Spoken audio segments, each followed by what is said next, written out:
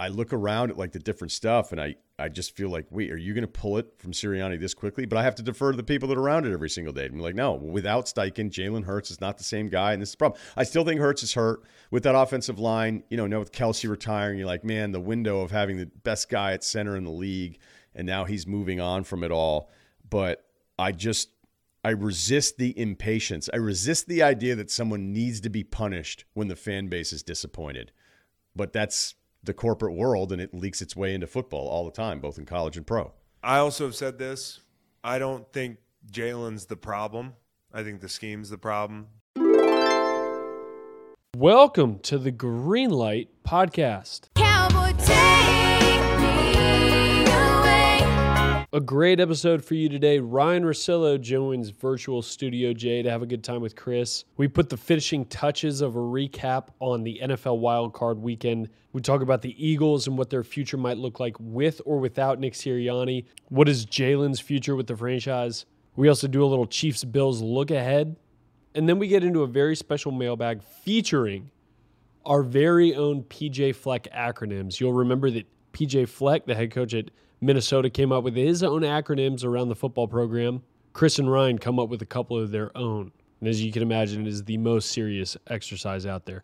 Thank you all for sending in these wonderful mailbag questions. We had a hard time picking out just a few. Make sure to come back Friday for a great Friday Freak Show. We'll have the division previews and a little bit of fun. They call me the breeze. I keep blowing and blowing. I ain't got me nobody. I ain't got me no load. I got the green light, babe. I got to be moving on. Uncle Rye, how we doing? Good, Chris. How are you? I'm well. Just got it in my SUV on my weekly ride home to Virginia from sunny Philadelphia. As you know, it's always sunny there, except for today, where there were 3 inches of snow on the ground, and it took me like 6 hours to get home. Ah, ouch. What are you driving right now? What are you pushing? What kind of whip? Well, I wasn't pushing the whip, Ryan. I get an SUV, I sit in the back, and I get some work done. Listen to some audiobooks, things like that. You wouldn't know about audiobooks because you like the real thing. Yeah, I like the hand wrapped around the spine of a good 700, 800 pager. It makes me feel alive. And it's a good way to just kind of burn out that left arm, because it's just holding it up the whole time. Although when you fall asleep on a plane with 700, 800 pages in your hand and it drops, like people, they send security over. They're like, what the fuck? Be like, no, he's super into history. Don't worry about it. So it's just a thud. Yeah. How about the car service? It's a journal. He's reading Grant. Yeah, Which, by don't the way, worry. I'm looking at your book right now. I got a nice bookshelf to put all the books that I haven't read yet. And Grant is just taking up some real estate. It's like the oldest, biggest lot in a crowded city. The old man just staring back at you. He is staring at me. All right, so you brought something up. You said plane rides, and it reminded me, we haven't even talked about your trip. No, we haven't talked New Zealand. We can do it all, man. Can we talk New Zealand real quick before we get in the NFL? That's more important. I'd love to. Yeah, we taped the travel pod. It's 6 parts. It'll come out All-Star Weekend in February, so I'm excited about it. I don't want to step on that, but no, it's all right. How about a new, 8 out of 10 trip, 9 out of 10 trip? I mean, you've traveled a lot of places alone. What's the loneliest you've ever felt on the road? That's a good one, man. That's a really good question. I never felt alone in New Zealand ever. It was great. I would say it's 9 out of 10. I think 10 out of 10 is reserved for. Like, remember that girl from that show like 3 years ago on HBO? Like, yeah, I kind of hung out with her in Queenstown, like just totally hit it off. That's a 10 out of 10, likely not obtainable. I would say, look, a lot of time, you, as the audience knows, like you and I become really close. We're almost like daily check-in guys now on a few years, which is pretty remarkable because I was playing golf with some guys, and one of them was Joe Staley, the left tackle for the Niners. And he was like, man, he's like, your buddy's Chris, right? And I was like, yeah, I am. And I was just kind of laughing. I was like, north of 40 to become that close with just another buddy is pretty rare. So anyway, as I add that to it, little Joe Staley name drop in there, How's his golf game? dude, he hit a 6-iron, I think 260 yards into a hill. So there was no run on it. It landed at 210 and he got this incredible roll. Like he's right off of the swing, we were like, oh my God, he's sailing this green. And then I was like, what did you hit? It's like a 6-iron. And then he had another drive where it was 347, I think, with 0, like it's stuck. Oh, damn. Like, so he can really hit him. Yeah. Just yeah. not straight is what I'm gathering. Look, I was so bad. It's the worst round I've played all year, so I don't have shit to say about anybody. I mean, it's a guy, Chad Smith, who's a big time trainer guy. I think he just decided to be a professional badass because he's been really nice to me. Yeah, so he reached out to me years ago, and of course, like back to the new friend thing. I'm like, what does this guy want to be, like buddies or something, like new friends? And then you start looking at him, and he trains all these NFL guys. And then I saw a video of him doing jiu-jitsu where he picks this guy up and puts him like into the earth. And I asked him, I was like, what the fuck was that video? He's like, I think that guy quit jiu-jitsu after that meet.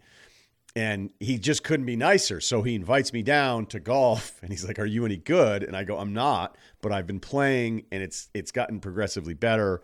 Like I expect to be good at some point here. Like I feel like I'm putting some things together and there's nothing that worked. Everything was a mess. And then of course the other guy that we played with has the course record or did at some point, and his younger brother Knapp just got his tour card. So it was a tough group to play with when you sucked, and I sucked. Like of course everybody wanted to bet. I was like, no problem. I went in on the bets. They're like, what's your handicap? I'm like, put me down for like a 22, and then everybody thinks you're sandbagging them, and then by like the third hole, they're like, oh, this guy's not lying. Like actually he was lying the other way. So compare your game to an NFL quarterback real quick before we get into New Zealand.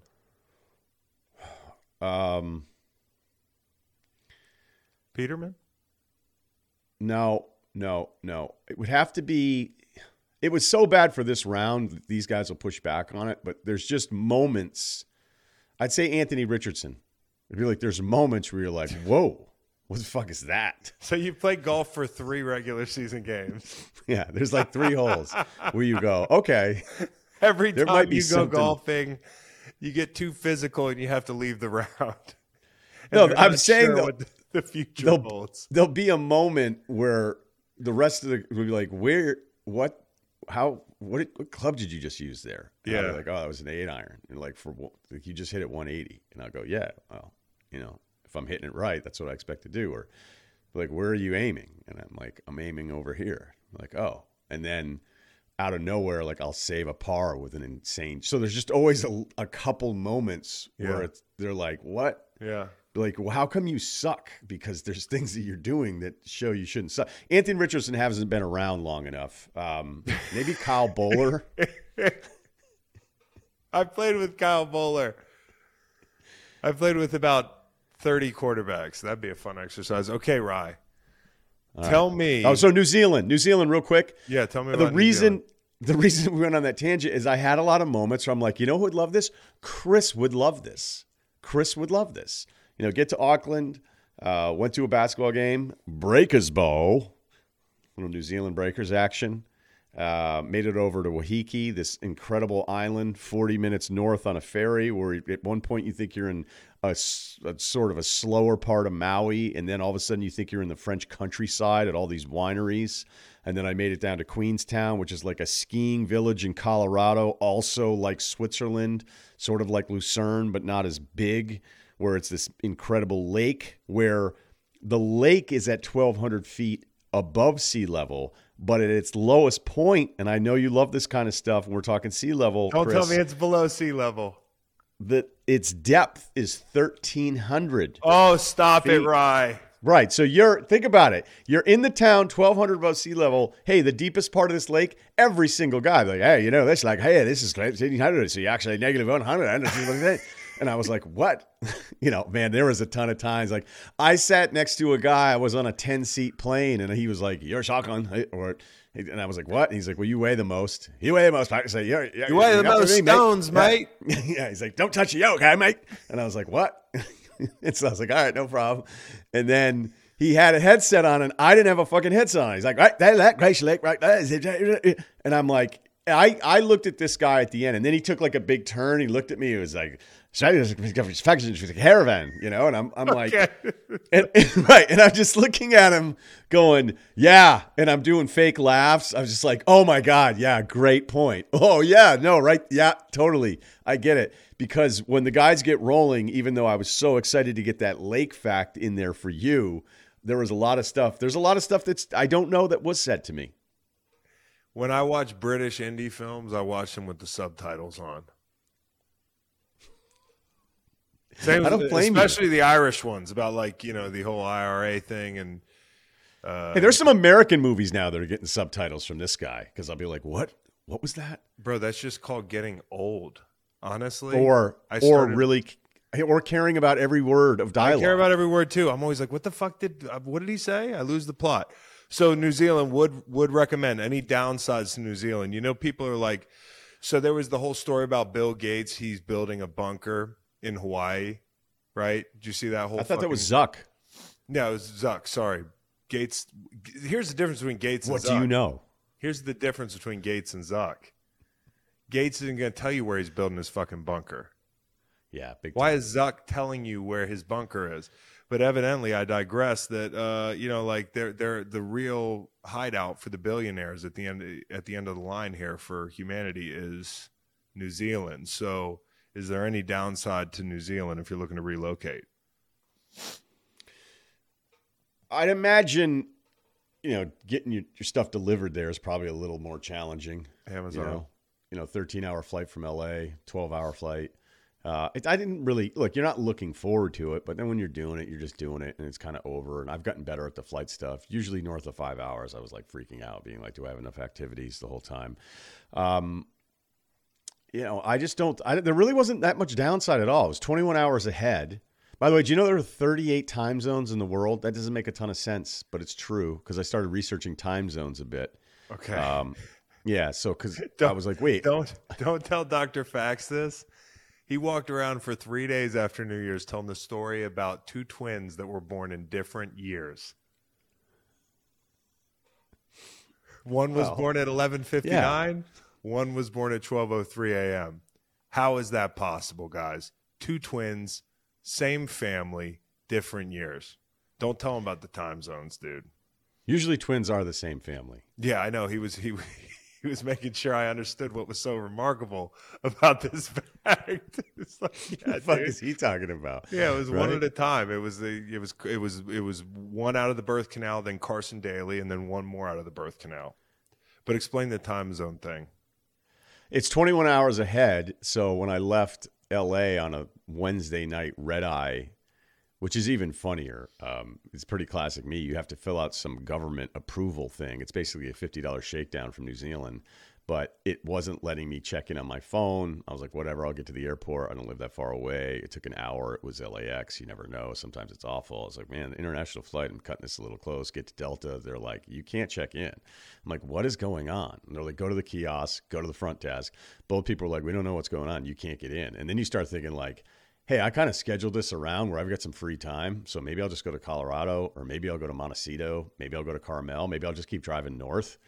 Because if I don't jump on a 12-hour flight right now, I guess I'll be fine or whatever. And they're like, you need to fill out this form, and it could take 3 days to get approved. I was like, so I might not be going to New Zealand as I'm sitting there with my bag in my hand.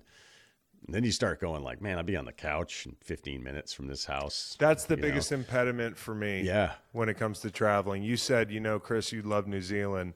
And it doesn't sound like a place inside my house.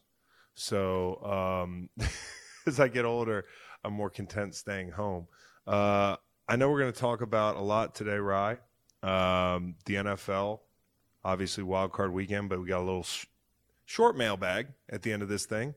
Yeah, I love the mailbag. A little short mailbag. Hey, by the way, last question about New Zealand. Did you wear your togs? What'd your togs look like? My togs? Mm-hmm. Yeah, mate. I don't know what you're talking about. That's slang, bro. You fucking noob. It's slang for Wow. any swimming costume, bikini, or one piece or trunks. And I was wondering what your togs look like. What are you going with these days? 3/4 thigh, mid thigh? What are you doing? Because last time we were together, my son made fun of you for your shorts. Yeah, that's totally fine. I'll tell you right now, I grabbed a Ron Dorf swimming trunk deal. You can check it out. Okay, have a The look. designer's Ron Dorf, and it was a turquoise number. I went with the trunks. I did not go with the briefs. We're not there yet.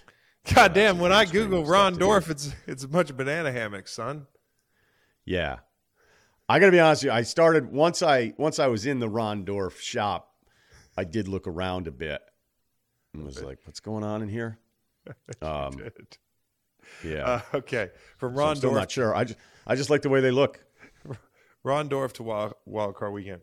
Ryan, what was your biggest takeaway this weekend? I mean, is Super Wild Card Weekend getting it done for you? It's been a couple years of this. It's a lot of football, the weather, the games. What struck you?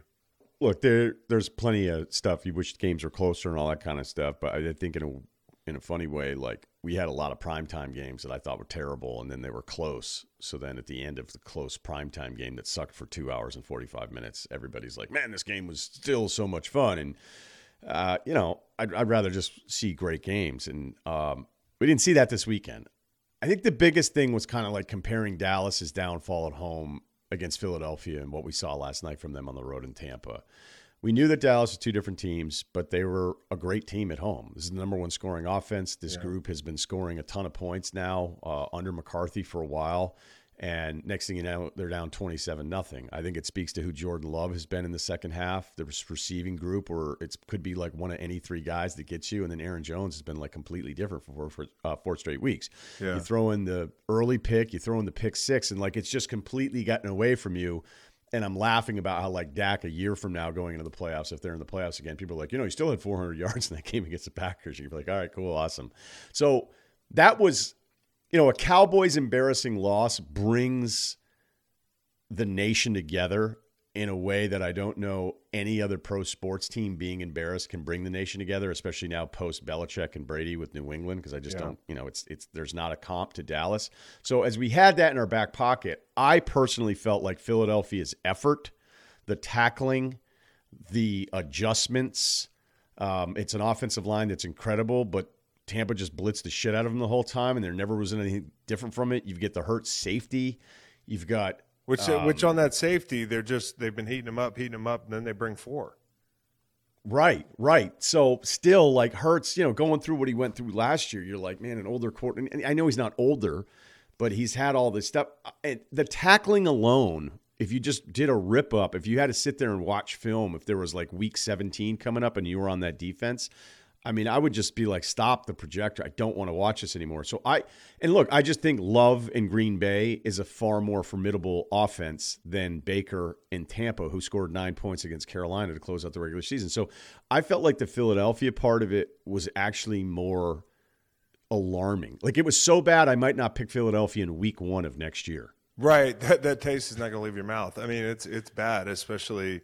What did you think? Is that crazy? Because I think most people still think the Dallas thing because they're at home and it was 27-0, where Philadelphia still technically, it's 16-9 into the third quarter. And you're like, what are you talking about, Russillo? I just felt like watching Philadelphia and all these different facets of the game, I'm like, what is up with these guys? Like, what happened to that guy? What happened to that group? I think what's funny about it is the defense, I completely understand. I'm not shocked by it. It's this. We've been on this. We the line. pinpointed this Go for ahead. a while, right? Like, Yeah. it's the backers. It's neglecting that part of the roster. It's having injuries in that part of the roster. It's having injuries on the back end, and that group already. I think that when you have a veteran-laden group in general, you have to be careful in figuring out where with players it's the end of the line. And I've heard, I think, Howie say this in the past, maybe as it applied to me, when at the end of my career, we were talking about, how long I'm going to stick around and that sort of thing, or what my role might be and that sort of thing. it was actually Schwartz, I think. Schwartz was like, I like to get a year ahead on players. You know, you try to pinpoint when the guy's going to drop off in productivity. And I think there were a couple key players in the back end that either lost a step or were being used out of position. I think, you know, Bradbury fell off a little bit. And I'm not saying that in a disrespectful way. It happens to all of us. But he certainly isn't a man corner. And, you know, that's part of the reason he ended up in Philly. And, you know, I'm watching snaps like last night where Mike Evans is beating him to the pylon on a surprise, on the first of 2 touchdowns, essentially, that they gave up in one drive. You know, it's like Mike drops the ball at the pylon, very next play, 2 plays later, it's an explosive for a touchdown. And so part of it is personnel and part of it is scheme. But I don't think they had a chance from the beginning, and I don't think any of us realized it until the onion kept getting peeled back, man. The 2 coordinators that you have to replace, that's such a rare thing. So I would put it this way. I give you an example like Bradbury. I give you an example like Slay getting hurt, but Slay not being the same guy. Give you an example like the linebackers. And the front was really, really good last year. But the group got a little bit older, and the coverage got worse. And so the fractions of time don't really work in that situation. And, you know, if you look at the offense, I'm a little bit more confounded because it's so clearly the scheme. It's so clearly the scheme, right? I mean, it's the same guys. We came into that game last night and we were like, if they don't fucking run the ball, they should all be fired, right? That's what kind of the sentiment was in the city. And I know that it's not that simple, but they have not been able to establish that part of the offense all year long, not all year long, but as the year has worn on. And the strength of your team is that offensive front. And so, you know, the passing game stuff is bad. That first third down, there's no hots. They're blitzing you the whole night. You have no answers for it. There's people in the wrong place. There's people in the same place. It's scheme and it's personnel on defense, and I think it was a lot of scheme offensively. I don't understand not adjusting to the pressure from Tampa. You know, there's some numbers that I saw this morning that I shared on my podcast. You had 10 unblocked rushers on 10 snaps, which is a season high for any team to have 10 guys run free and get pressure. There was 13 dropbacks where Hurts had less than 2.5 seconds, which ties a career high for him. And I've always felt like, again, in my limited understanding of design and play calling and then the adjustments, but you'd want a team to just blitz you incessantly if you liked your guy behind center. Like, I've just seen it with the better quarterbacks. It's like, wait, you think you're going to, like, you may trick them every now and then. You may show it and then drop out of it. You may do something else. And I know, like, there's guys like Spagnuolo that you just know on the big 3rd and 7, like, it's coming. Yes. Although I do think he dropped out in, like, a super predictable pressure situation against Miami because everybody talks about it all the time. Well, I mean, look what Todd did on the safety. You know, it's the same right, thing. exactly. It's exactly. I'm going to give you a fuckload of this. You're going to be scrambling to adjust. Even though I can't understand why they had to adjust. I mean, like, you should come into the game knowing they blitzed you out the ass the first time. The second time they did the same thing. And the most astounding thing, Rye, was they didn't load the box last night. It was just run pressures and being behind the sticks and being afraid of it. But go ahead. Yeah, that's what I don't understand, because you could see really quickly when a couple runs weren't really working for them, they went, I think 17 to 18 plays were dropbacks. And it was in the second, and it was like, all right, they've already kind of abandoned this whole thing. And, you know, I always joke about if I were an athletic director in college, I might be the best guy to ever work for, because I just completely resist the idea that, all right, we have expectations. We did not meet those expectations. I think our coach is good. Everybody kind of agrees that our coach is good. So just because everybody's mad because things were bad this year doesn't mean I have to do something about it. And college football has just gotten to a point where it's like, if your third season, you haven't done anything, and that third season's a bad season, it's like, we just have to fire you. And it's like, wait, what? I mean, there's guys, Harbaugh is one of my favorite examples. Like, they're in the mix. They have a couple disappointing seasons. They have the terrible COVID season. And people are saying, like, he shouldn't be the head coach. You're like, well, wait, if everybody with Michigan is happy with him, they actually think he's a pretty good coach. His track record tells us he's an incredible coach. Like, why do you need to fire him and start the whole cycle all over again? So when I see the Mike McCarthy stuff where they 12 wins, 3 straight years. The offensive numbers, the defensive numbers there with Dan Quinn. See that Sirianni, despite the opening presser, it became this awesome story of like, this guy's just himself. Different guys that I had talked to be like, man, you would love to play for somebody like Sirianni. Like, this guy's incredible. And yeah, they're probably the most disappointing team, especially when you factor in they were 10-1 at some point, even though the 10-1 felt a little fluky if you were watching them every single week. And then it completely falls apart, and you lose to a team that the only reason they're even in the playoffs with that record is because the rest of the division was terrible. Tampa's probably 7 wins at best in some other division, and you're still going to lose. Like, I thought they could get this one, and then I didn't want to pick them after it because of everything we'd seen. This is the part of the business where I get the guys are getting paid more and all these different things.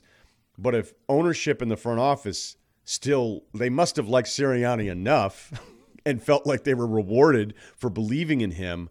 I don't know why he's supposed to be fired, as bad, as embarrassing as Monday night was. I will say this. All right, put into context Sirianni's couple years here. By the way, I'm holding his in smooth, very underrated flavor, as Smooth you doesn't know, get any Rye. credit. Yeah. And it's just bad branding.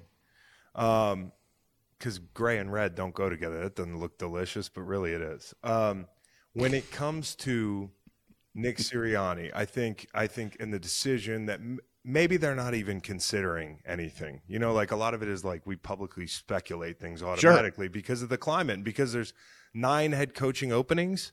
Like, I said this about Vrabel when Vrabel got fired. If Vrabel was coaching in 1993, he'd coach for 20 years. Things have changed. It's just. But they're stupid. Look, if Vrabel wanted to stay. Right. It doesn't make it Vrabel right. wanted to stay. So you want to tell me the last couple of years have been disappointing? Sure, fine. When they were the 1 seed, that's the worst 1 seed, I think, in 20 years when I've gone back and looked at some of the data. He fucked himself by being the 1 seed. He set himself up for a standard that was going to be hard to meet with that group. And how many times do we have to see this movie? Okay? The head coach got you to the 1 seed.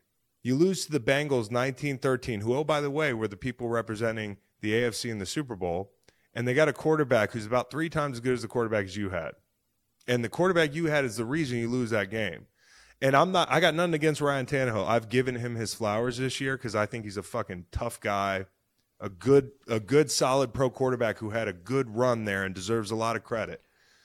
But are you shocked? And then from there, it's the A.J. Brown trade. It's him and the GM and probably some, hey, you got to do it this way. And he's like, fuck you, I'm out.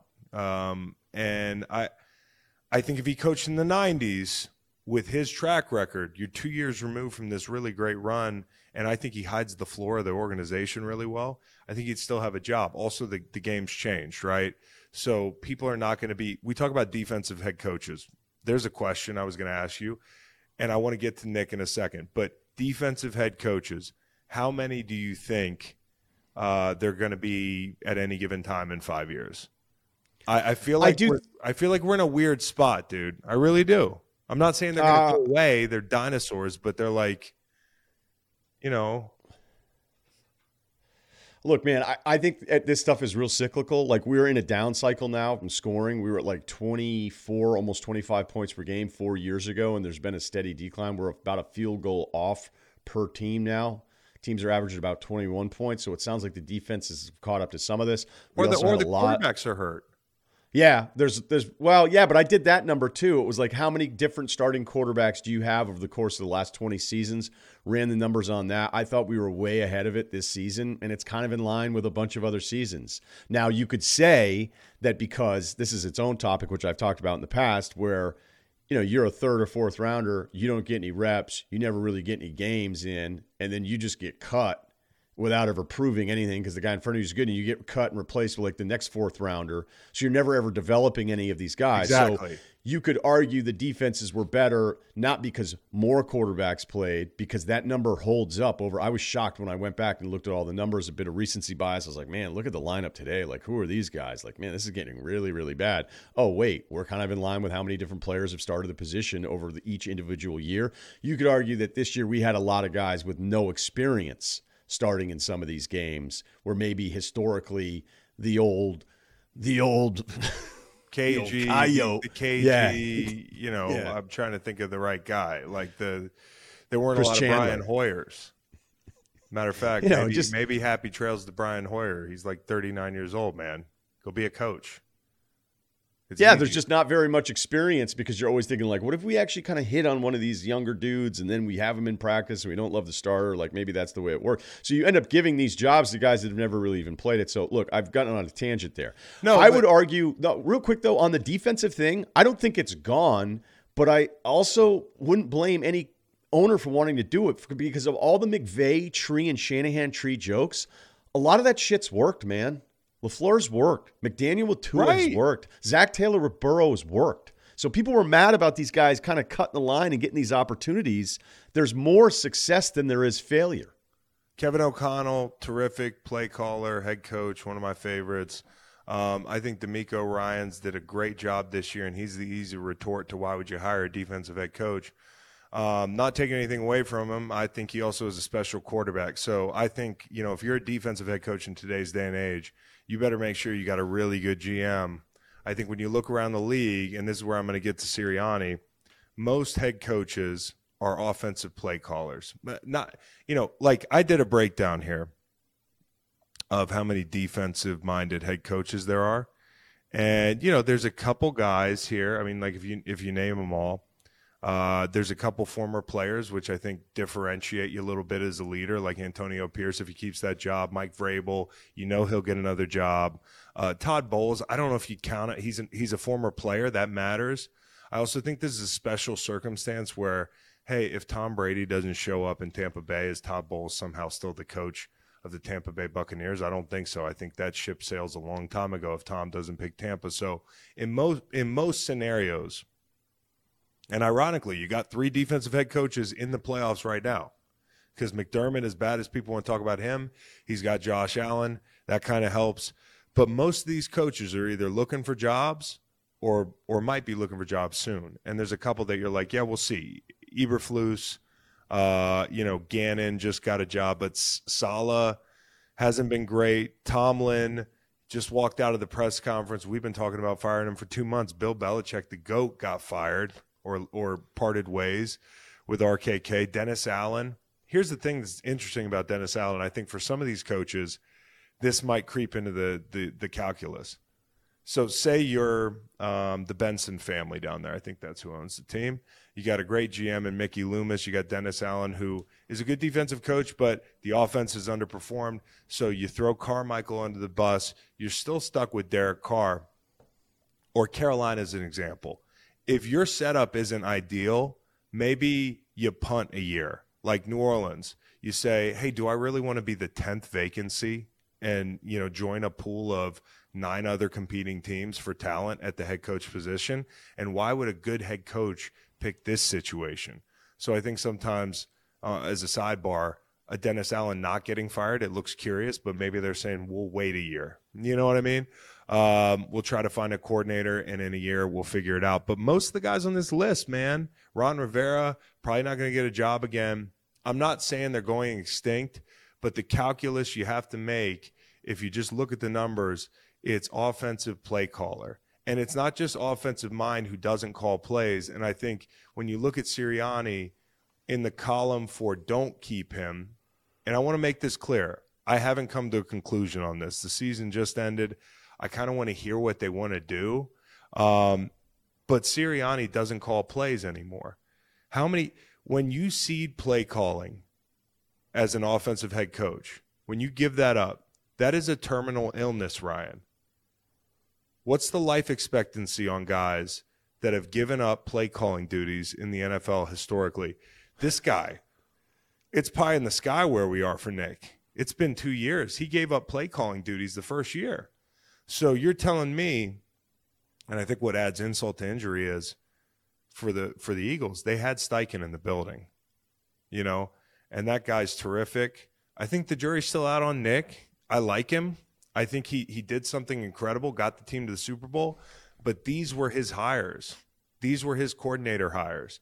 And so how many coaches can I remember ceding play calling duty, hitting on a coordinator, the coordinator leaving, there's a regression, with the second guy, and then you get another opportunity to either pick them or stand by while Howie and Jeffrey pick them. I think it's a really unique situation. And how many offensive head coaches don't call plays right now, Rye? So it's a Most of them don't. No, that's not true.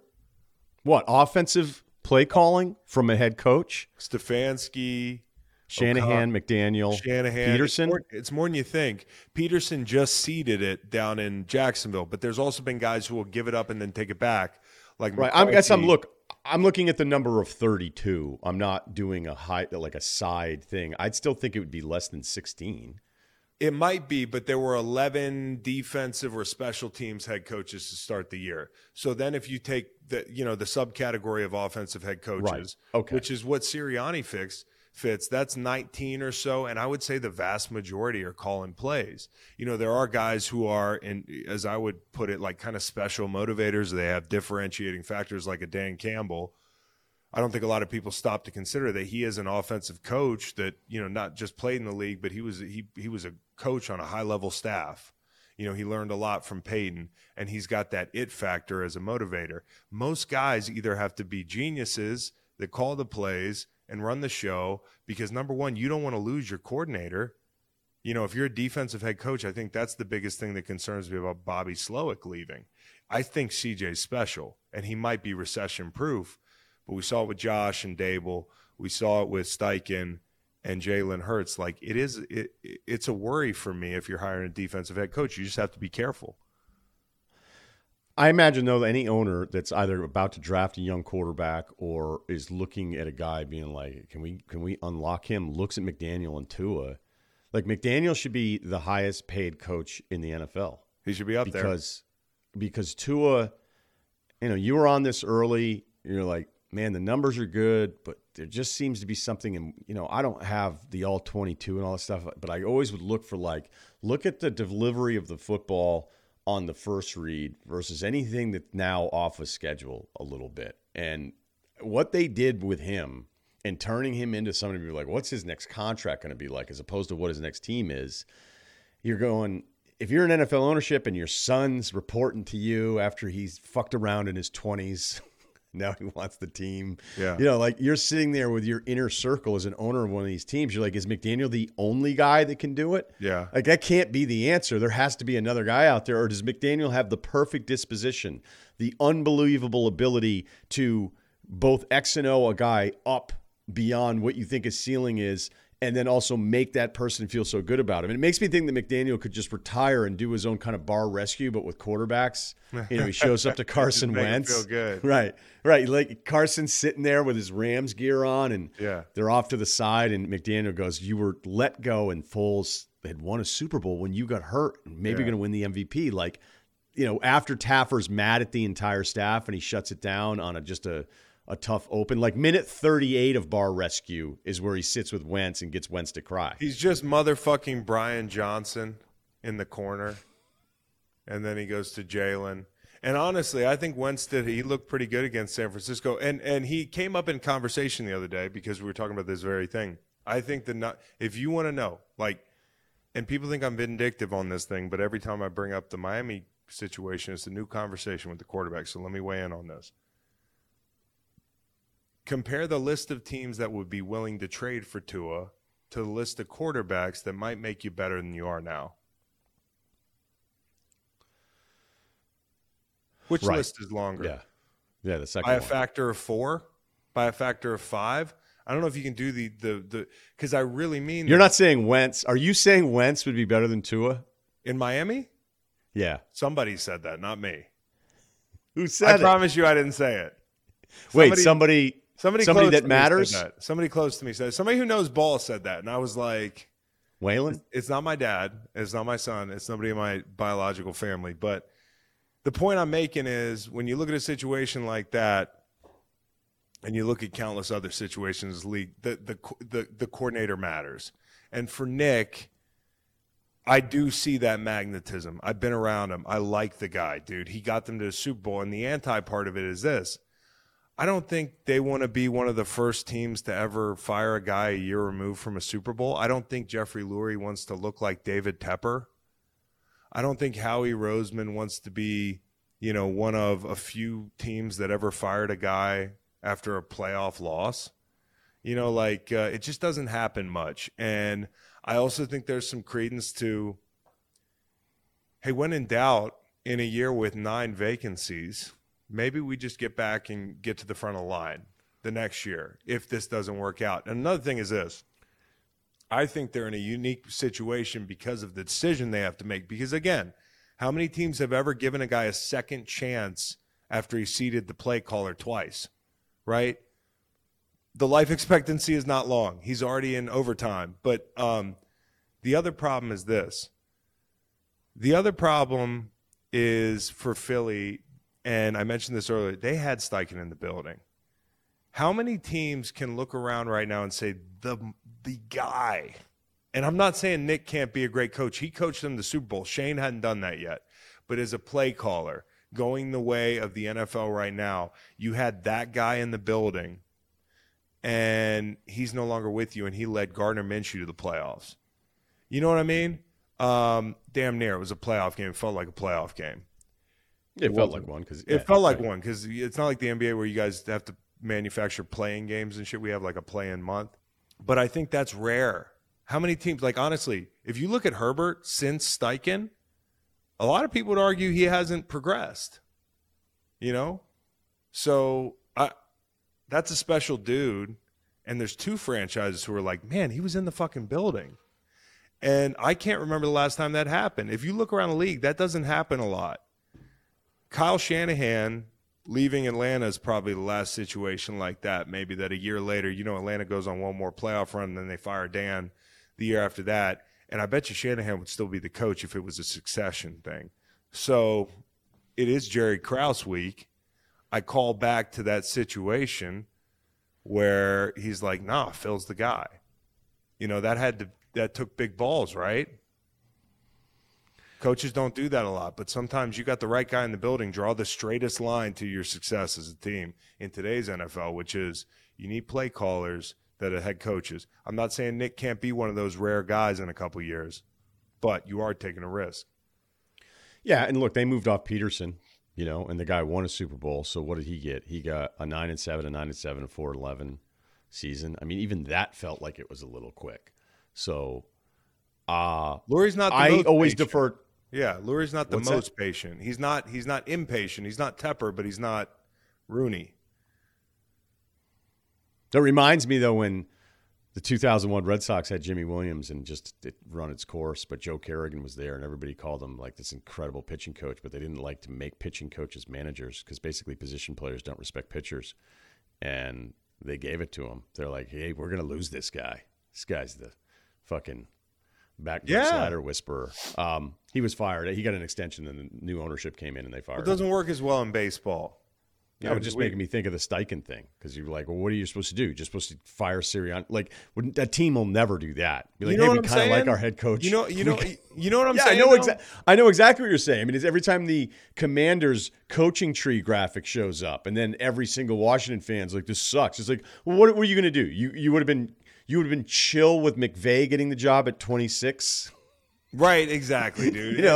Give me a break. I'm not saying, hey, listen, I just want a disclaimer for anybody listening. I don't like firing coaches in the cities that I played, period, on a podcast. And I'd like to hear what their plan is. It's just going to be tough to thread the needle. What they're basically going to try to do if they keep him is they're going to try to win the 2025 head coaching cycle a year early. Do you know how hard that is to do? Because all the play callers are getting head coaching jobs. So to me, you'd have to go get like a Frank Smith kind of guy. I got a funny one for you people in Philly. Didn't mean to you people, everybody in Philly. But Chip Kelly. Chip Kelly.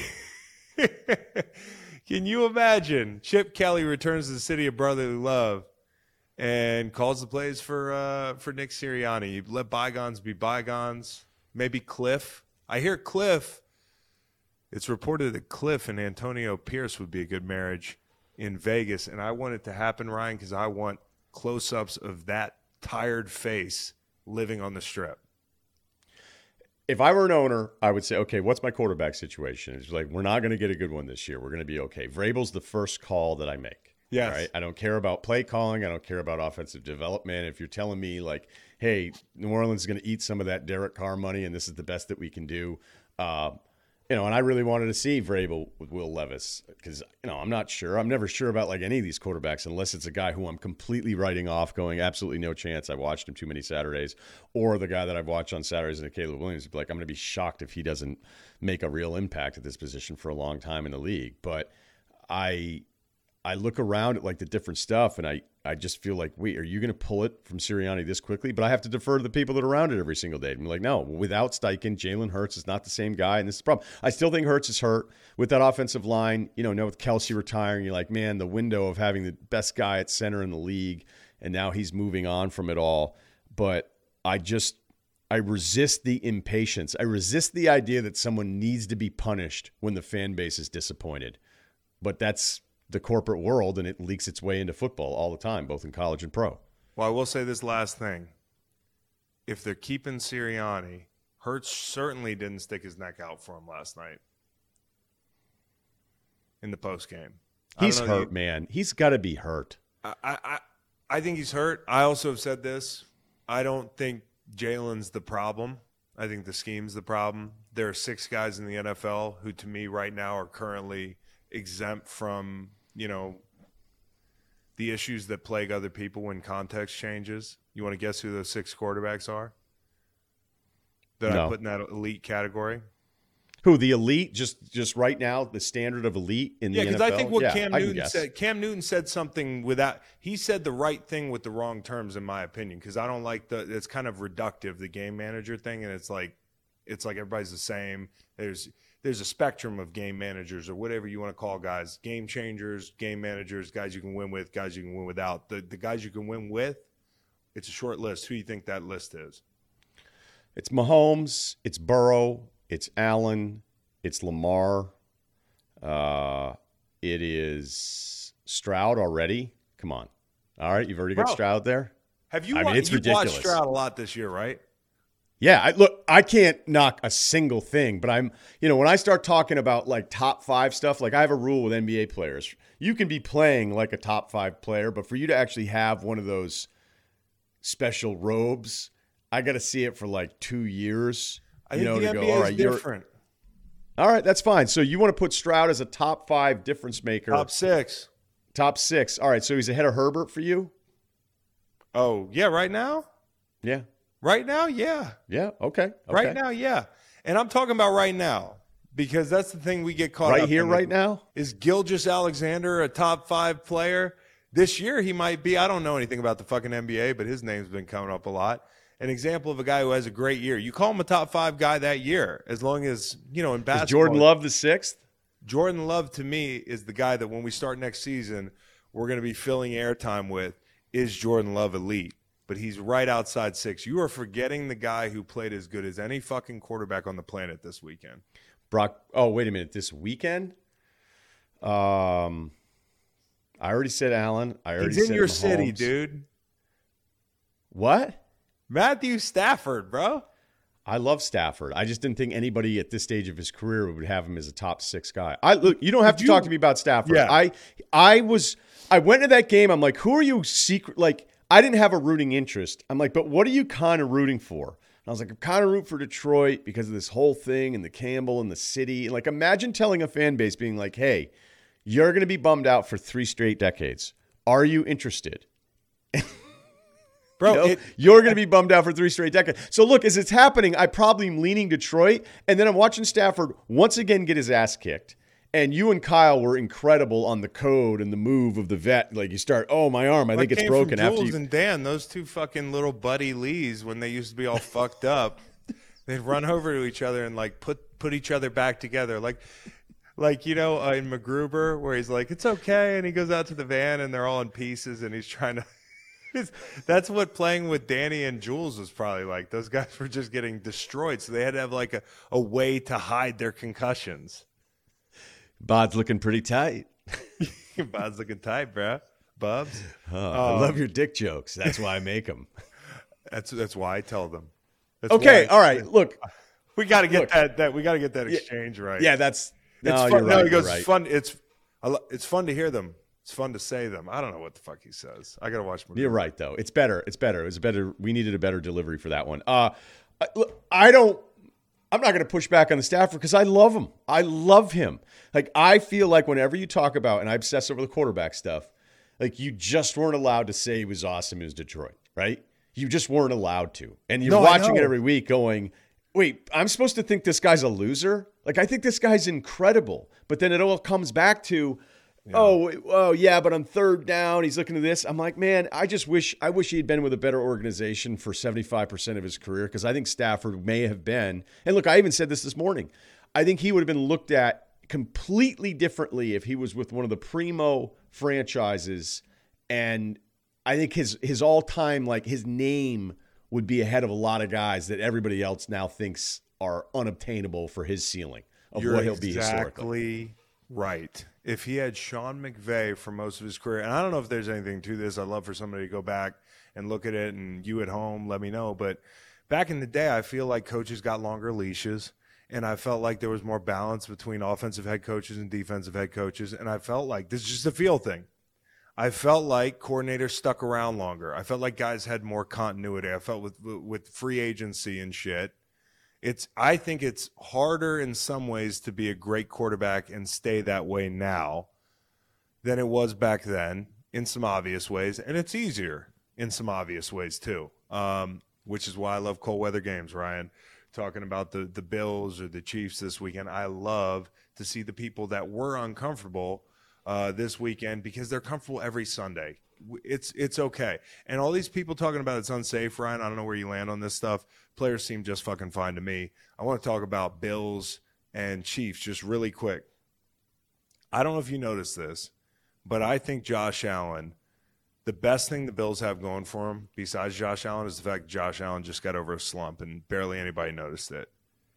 You know, in the middle of this run, there was a period, and it included the Pats game, Chargers game, half of the Dolphins game, some of the decisions he made. And the Dallas game, he didn't really have to do much throwing the football. I don't know if he was dinged or what, but that's a slump that he got out of the way, and I thought he looked really good Monday. I thought he was awesome. And, you know, I think that was a game that was a bit like, hey, we're just better than these dudes. You know, are you up 14-0? Those two routes, like, were wide open and on the touchdowns. So then you're starting to think, you know, I just know how you guys are. I think it's a really, really tough sport. And when you think you're that much better than your opponent, and then in classic Pittsburgh fashion, you go, wait, if Buffalo doesn't score here, like, is this game going to get weird? Is something going to happen? And there's no TJ Watt out there. And, you know, it's just funny, like, every time Pickens loses his shit, and it's like just a reminder of, like, you realize this is why he didn't go as high in the draft, right? Like, as incredible as he is. That thing sucks, because he's one of my favorite players, and I can't. And there's always something. There's always something. Like, I was joking around before the summer, or this summer before the season started, being like, all right, let me try to come up with, like, these fake props. And it was like first receiver to motherfuck his quarterback. Yeah. I was like, and then I go, this is just mean. I ended up not even doing the whole thing. And look, that's not the bigger part of it. So you're saying that he broke out of his slump. When I look at that Miami game. The second half of the Miami game is when he broke out of that slump.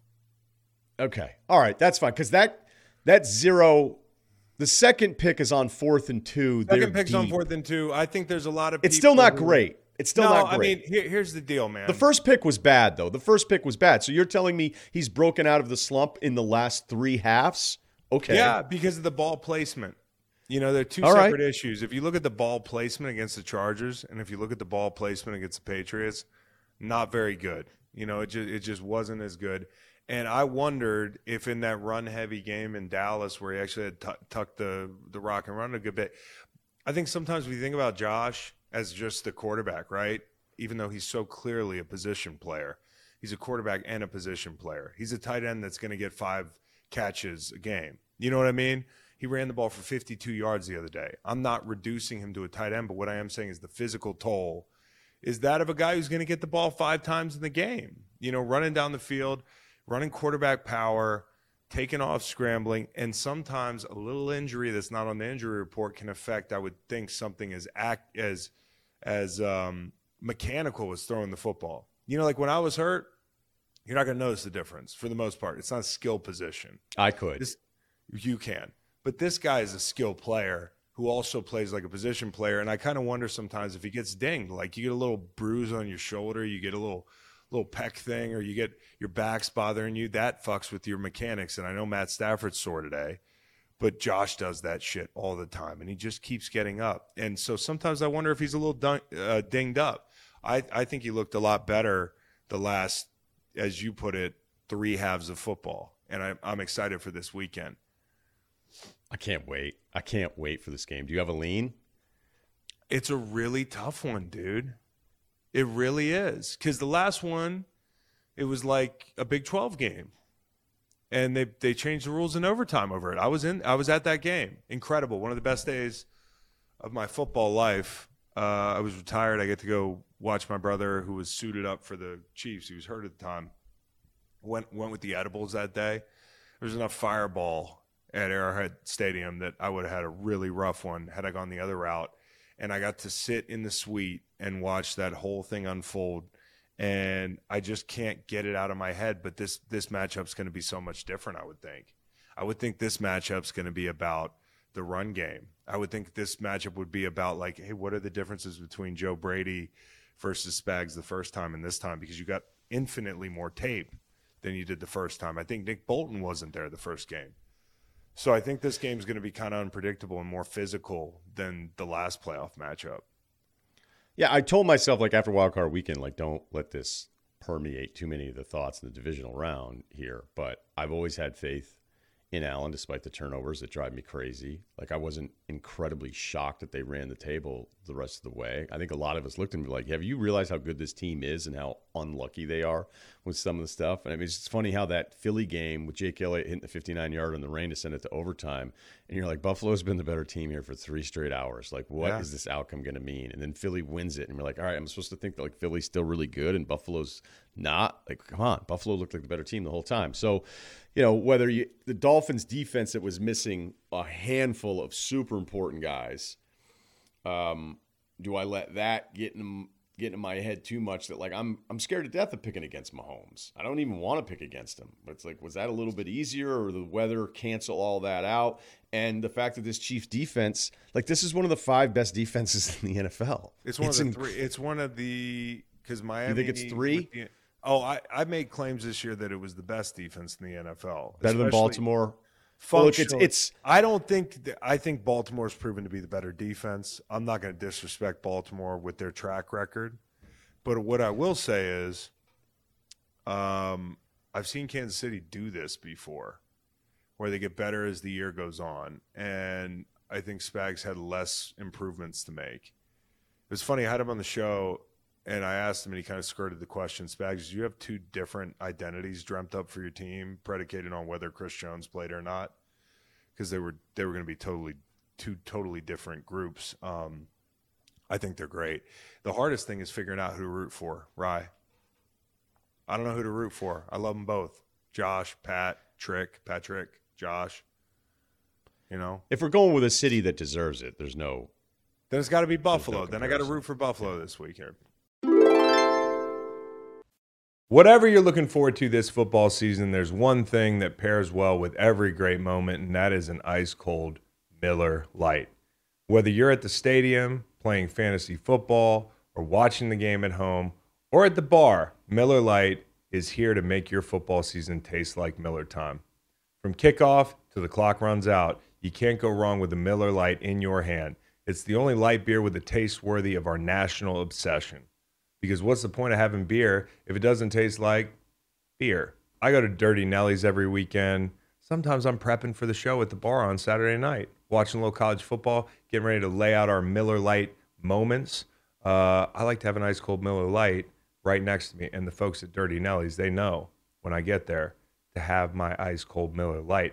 It's got only 96 calories and 3.2 carbs for 12-ounce serving with a smooth taste and a crisp, clean finish.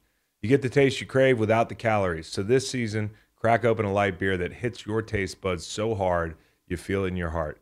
Make it Miller time all season long. Get Miller Lite delivered right to your door. Visit MillerLite.com/greenlight. Or you can find it pretty much anywhere that sells beer. Celebrate responsibly. Miller Brewing Company, Milwaukee, Wisconsin. 96 calories and 3.2 carbs for 12 ounces.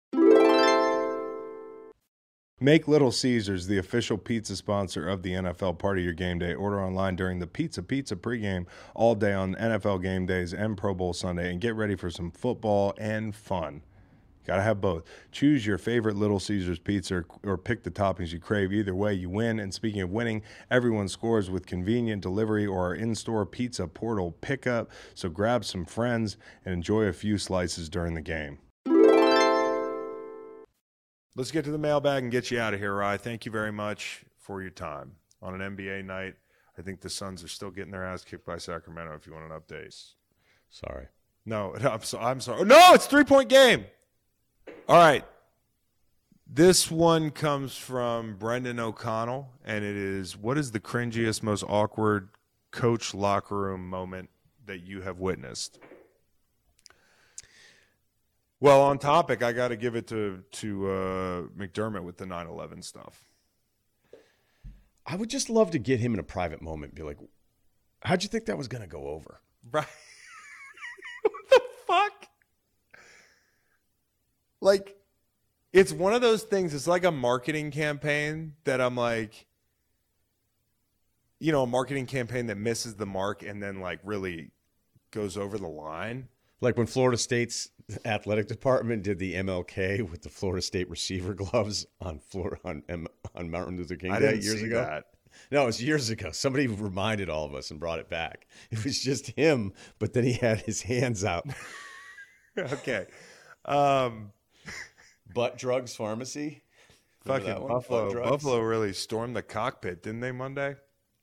I want to see it. I want to hear you. You know what? You'll be able to get with somebody years after they retire and be like, "Were you in the room?" Somebody that was in the room, and be like, "You got to take me through the whole I'm going to thing." find out because I know You got to somebody get who somebody. Yeah, because you know, I can't get that interview. That's where you're the best. So do that. What's the Mendoza line for using a historical thing that's maybe not so great for one side of the equation? Like, because you know how people, it's obvious. You could do D-Day. Everybody's pretty happy about D-Day. Like that's safe. I think you go, hey, the first time we'd been attacked on our territory in like 200 plus years, don't use that one. It's unbelievable. I remember Hugh Freeze, there wasn't a ton of love for him when he did the fake funeral, and none of us quite understood it. And remember we did a funeral and the whole Can you motivation. explain that to me, why he did that? Well, the reason I know why is because he got mad at me because I made fun of it on the air, and then we actually connected over it. And I was like, look, I didn't understand the message. Like, I'm getting it kind of like, hey, Hugh Freeze pretended he died and then did an open wake in the locker room. No, this is one of the best things I've ever seen. With the thumbs up. It was at Liberty. It was right down the road. No. That was different. That wasn't fake. He was actually sick. Oh, that guy was really sick. Yeah. Who was something that? else was. That was Hugh Freeze. That was when he was hurt. Yeah, that was when he was hurt. When he was at Ole Miss, look it up. He did. I mean, do I have to get the terminology perfectly here? All right, Hugh Freeze. I don't think fakes death is what you want to look at, but did he have something life-threatening? Okay. Did he have mesothelioma? No. This is at Ole Miss. By the way, if you watched the Eagles last night, you might be entitled to financial compensation. I feel like there could be some commercials at some point. All right, so here's the title: Ole Miss football coach fakes his own funeral to motivate his players. That was in 2016. So Freeze planned his own funeral to show players how to work toward their goals before life's clock shows 0, or the NCAA drops the hammer. Wow, that was pretty good. Hughes' quote, I created a funeral scene for me and showed it to all the players, and the whole purpose is understanding that whatever you believe drives your behaviors, and your behaviors drive your performance, and your performance, it will give you some result, and we need to work backwards. This is the result I really want. Now are my beliefs and my behaviors going to get me the result? Anyway, so I created a funeral scene. So anyway, all it did when it made its way to ESPN was like, what did Hugh Freeze do? And so Van Pelt and I just laughed about it. Or I think it was Cannell and I at that point because Van Pelt and I were done in 15. And then I heard from somebody with Ole Miss and they're like, Hugh saw what you did. Because all the coaches used to watch that midday show all the time because they're just at the office. And That's the you thing always about forget. getting popular. They all see it. Yeah, right. Well, you gotta And do it like me. especially coaches. The number of times you go to facilities and they'd be like, we watch you guys. It's just on. It's not like, hey, the alarm is off. Russillo's talking. Let's do Yeah. nothing for 3 hours. It's just on because ESPN's on in the background, like every fucking place you go to. And so he wasn't thrilled with me. And I was like, all right, I kind of get your point. Like, I got a different version of it. But it's, looking back on it, I didn't want to argue with him. But I'm like, it's still fucking weird. Like, I just don't think there's many 18 to 22-year-olds who are like, holy shit, he's right. What if I died? What if I died right now? Would my beliefs match the results? Like, I think you can get that across better than, faking your own death. It's the Albert Brooks curb thing. You ever Yeah, I seen know, that right. episode? That's the best episode ever. It's the best. It's a great episode. I don't know if it's the best episode. I think people do it. I think it's a very California So we thing. were talking about this the other day. And by the way, PJ Fleck, I don't know you. I'm breaking the first rule of Fight Club. I don't know you. So I guess I'm not supposed to. You didn't say anything. I said it. I don't give a I'm shit. going to say it, and I've said it on this pod before. I've read the manifesto, and the thing is cringeworthy. And I'm not a big acronym guy. I don't like acronyms. So there are some guys that, like before they block and tackle, they're like, hold on a second. What? FIST? Family invested? Strong team? Oh, yeah. I'm going to make this play. I guess there's some guys like that need to be reminded of why they're out there. The guys that need the motivational speaker to come into the NFL locker room in the offseason. I don't need it. And I hate acronyms, and a lot of these are contrived. And me and Rye were talking about this the other day, and I realized we have the same bugaboo with PJ Fleck. So we made some acronyms. And I'm going to be honest, I didn't work too hard at this, Rye. And maybe the point is that it's not that fucking hard to make an acronym. All right. I got one for you. You want me to start this off, Rye? Yeah. He's like, yeah, because I don't have any. No, because I wrote them down somewhere else and I can't find it. Shit. All right. Yeah. No, All right. I'm just making it happen. Here I go. Here we go. Football. All right. You know how that's spelled? All right. Yep. Focus only on the best available lot lizards. What is lot lizards? What is, It's slang in the trucker scene for prostitutes at the rest areas. You don't know this? oh man, no, I'm not into the trucker scene. It's a little. Although I inside read joke. a- inside joke on the show. A lot of truckers Yeah. listen. They do? Okay. That'd be good for the truckers then. That'd be good. Yeah, Do it again. Don't get don't get distracted. No, I get it. But just say it again now. Let me think of it as a trucker. Focus only on the best available lot lizards. Love Get it. your Slim Love Jim. it. Walk back to your truck. Don't spend all night out there. You're up. Ladder. Leadership. Ascending. Descending. Determination. Energy results. That's good. That's really good. Oh, that's good. All right. Huddle. Have Huddle. unity during difficult life events, like playing at Minnesota for PJ Fleck. I got That's one. a good I got one. one for you, Ryan. This This is tailored for me specifically and what my life's about. Yep. This is the acronym is BILL, and it goes Boss Instilling Life Lessons. Belichick or Simmons? Simmons. Either works, really. It really does for either of us, dude. Only a year for me. All right. Don't remind We me, got another guy one. from Tackle. Braintree. I wasn't there long. Toughness, attitude, cost efficiency, know-how, leadership, efficiency. I like that touch. You got a future in this. This is so fucking stupid how easy this I is. know, but how stupid do you think they felt sitting in the fucking meeting, putting that together? Can you imagine the guy that had to go staple that together and make copies of that? You can't have this many, dude. and just- There's some rule. You can't. Have you looked at it? I felt like Yes. I felt like I looked at it. I I, felt like- read it. I felt like Jessica Yellen looking through like a deposition. I was like, this is my version of a deposition. I'm going to read all 40 pages. I want to know exactly what the fuck is going on in that scenario. And here's what I found out. Nothing's going on. It's just a bunch of acronyms. Fist. Okay, I have one more. Okay, stop. Selling things omnipresent potentially. I didn't know which way you were going to go with this. You decided to make them just make no sense. Yeah. That was the whole idea. Is the last one wasn't going to make. You can keep any that. sense You can keep that Bill acronym, by the way. You like ladder though? Get a shirt. Ladder. Yeah, no. Ladder. We'll work on. Do you like how he did ascending, descending? That was my favorite I part. Next to double efficiency. All right. Results. Okay, and this is Imagine being 19 and going, "Oh, I don't have it in me today." no, that's the Damn only it. time that it actually works. I can tell you this from experience, because when you're 19, you're just like, man, life is fucking hard, dude. Like I got 3-hour practices, I got a curfew. They can keep me here as long as they want. Then I got to go to class and all that shit. Yeah, like 19's fun, but it's the one time in your life where you allow people to put you through stupid shit. Try reading acronyms at 33.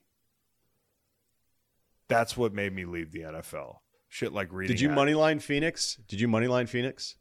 Yeah. They won. Yes, Rye.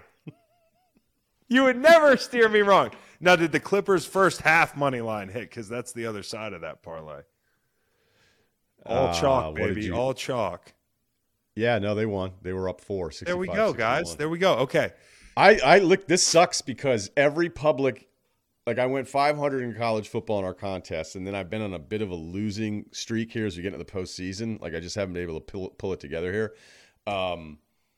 But I get really worried when I get super hot on the NBA thread. Like I just throw you and Big Cat a random one every now and then. What's the look on your face? Hockey parlay hit.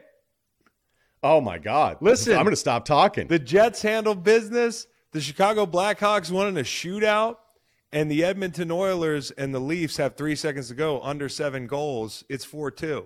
So I don't want to speak too soon because somebody pulled the fucking goalie, but it's final.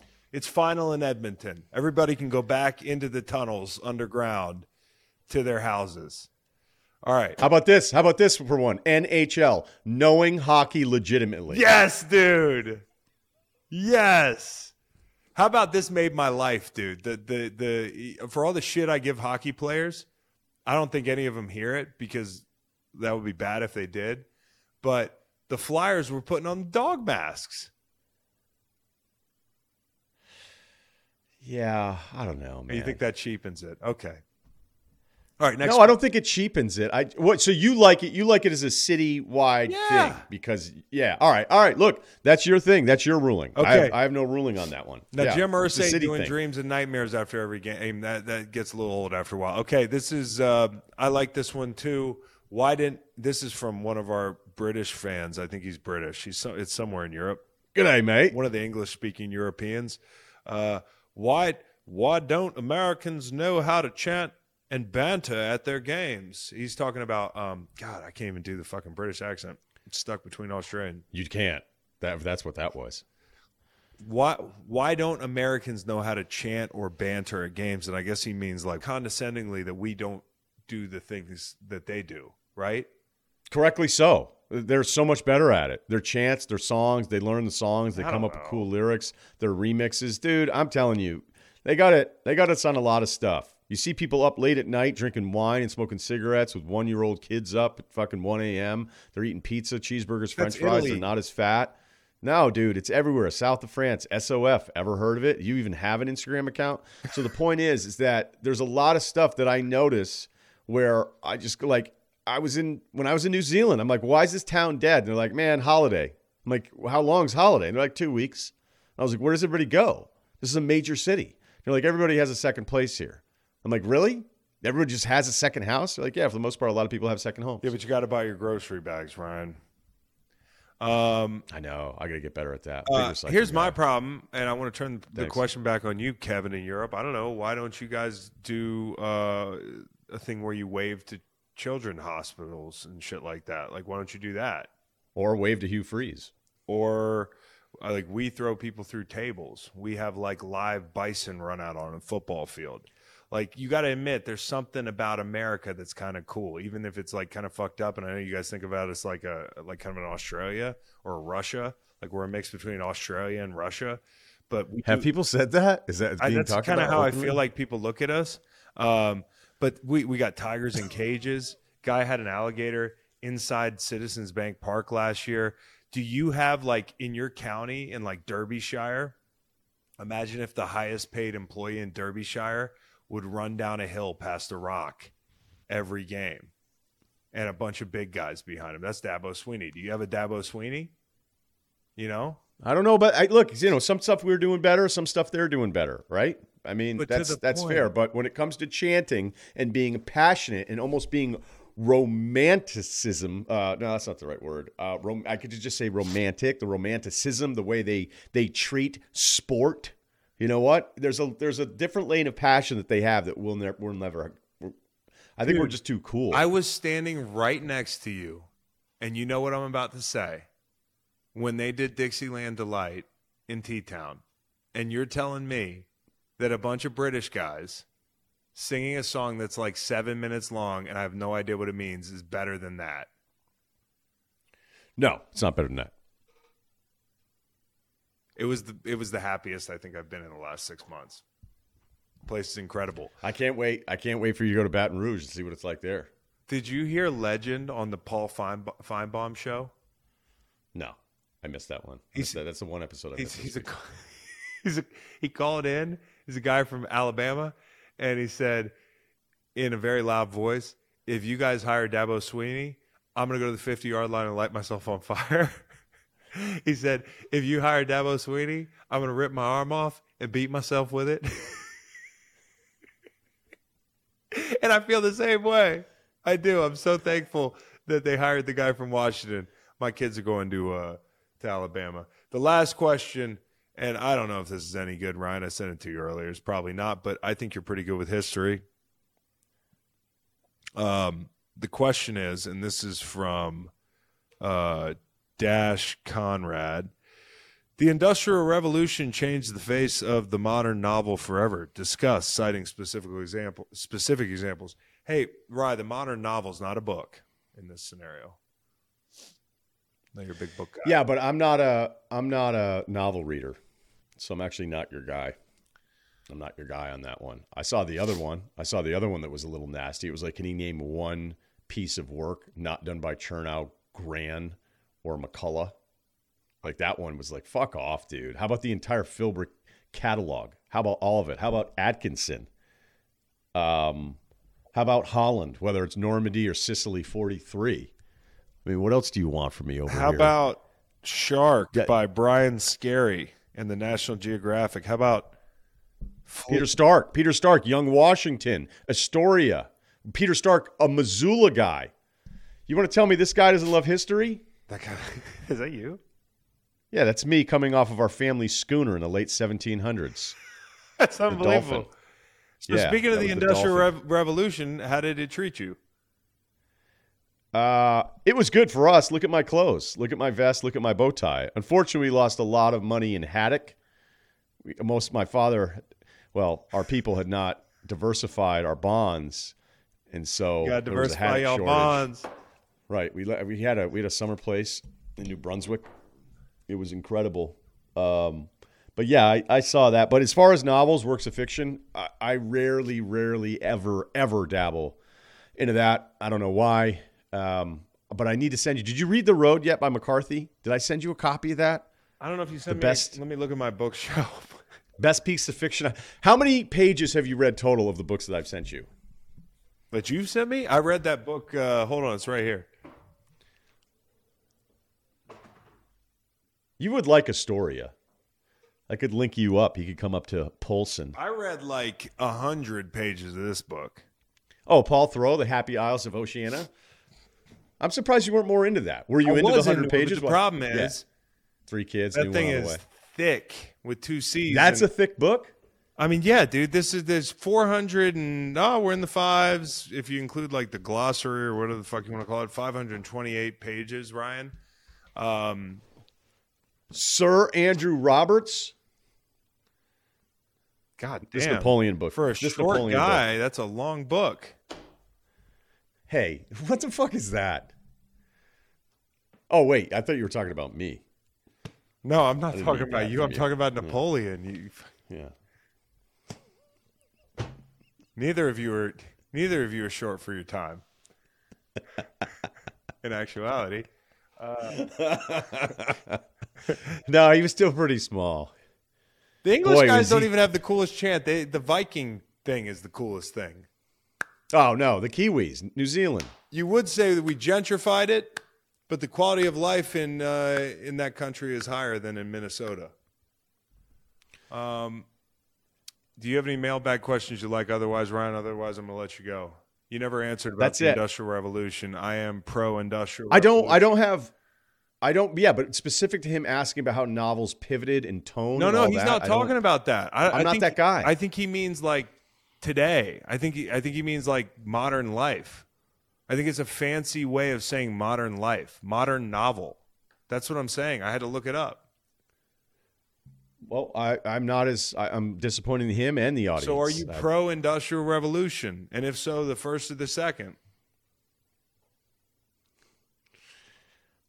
There's no replacing the first one. Hold on. I had something written in a Ryen Russillo voice. Look, this is me and Ryen Russillo. You know, the funny thing is, anything this history, like people think I have like every year down or every era, and I'm like, You probably no, don't man, even there's know when the plenty of holes. cotton gin was invented. Fucking moron. Hey, look, the output greatly increased, no doubt about it. But then there's a rise in population. You know, that's how you would start that thing, wouldn't you? you look, the output greatly increased, no doubt about it. But if you think about it, the second industrial revolution is where we really got into trouble. You know, globalization, internal combustion engines, urban crowding. You don't like urban crowding. You live Urban in Manhattan crowding? Beach. Do you think I would have said urban crowding? Yeah, urban crowding. I don't think I would have done that. Urban crowding. He's Channing's brother, D3 guy. Urban crowding. All right, Rye. I will see you soon, Okay. buddy. Have a good night. I'll tell you what, though. I've got some homework.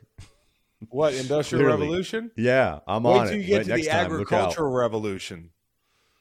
Yeah, no doubt. That was the real No doubt. mistake. That was the real mistake. Hey, look, dude. I was in this big Polynesian sort of the Maoris. You know, that's where my headspace has been the last month. So, apologies. No, it's good to have you back. Thanks for coming on the pod, buddy. Talk to you soon.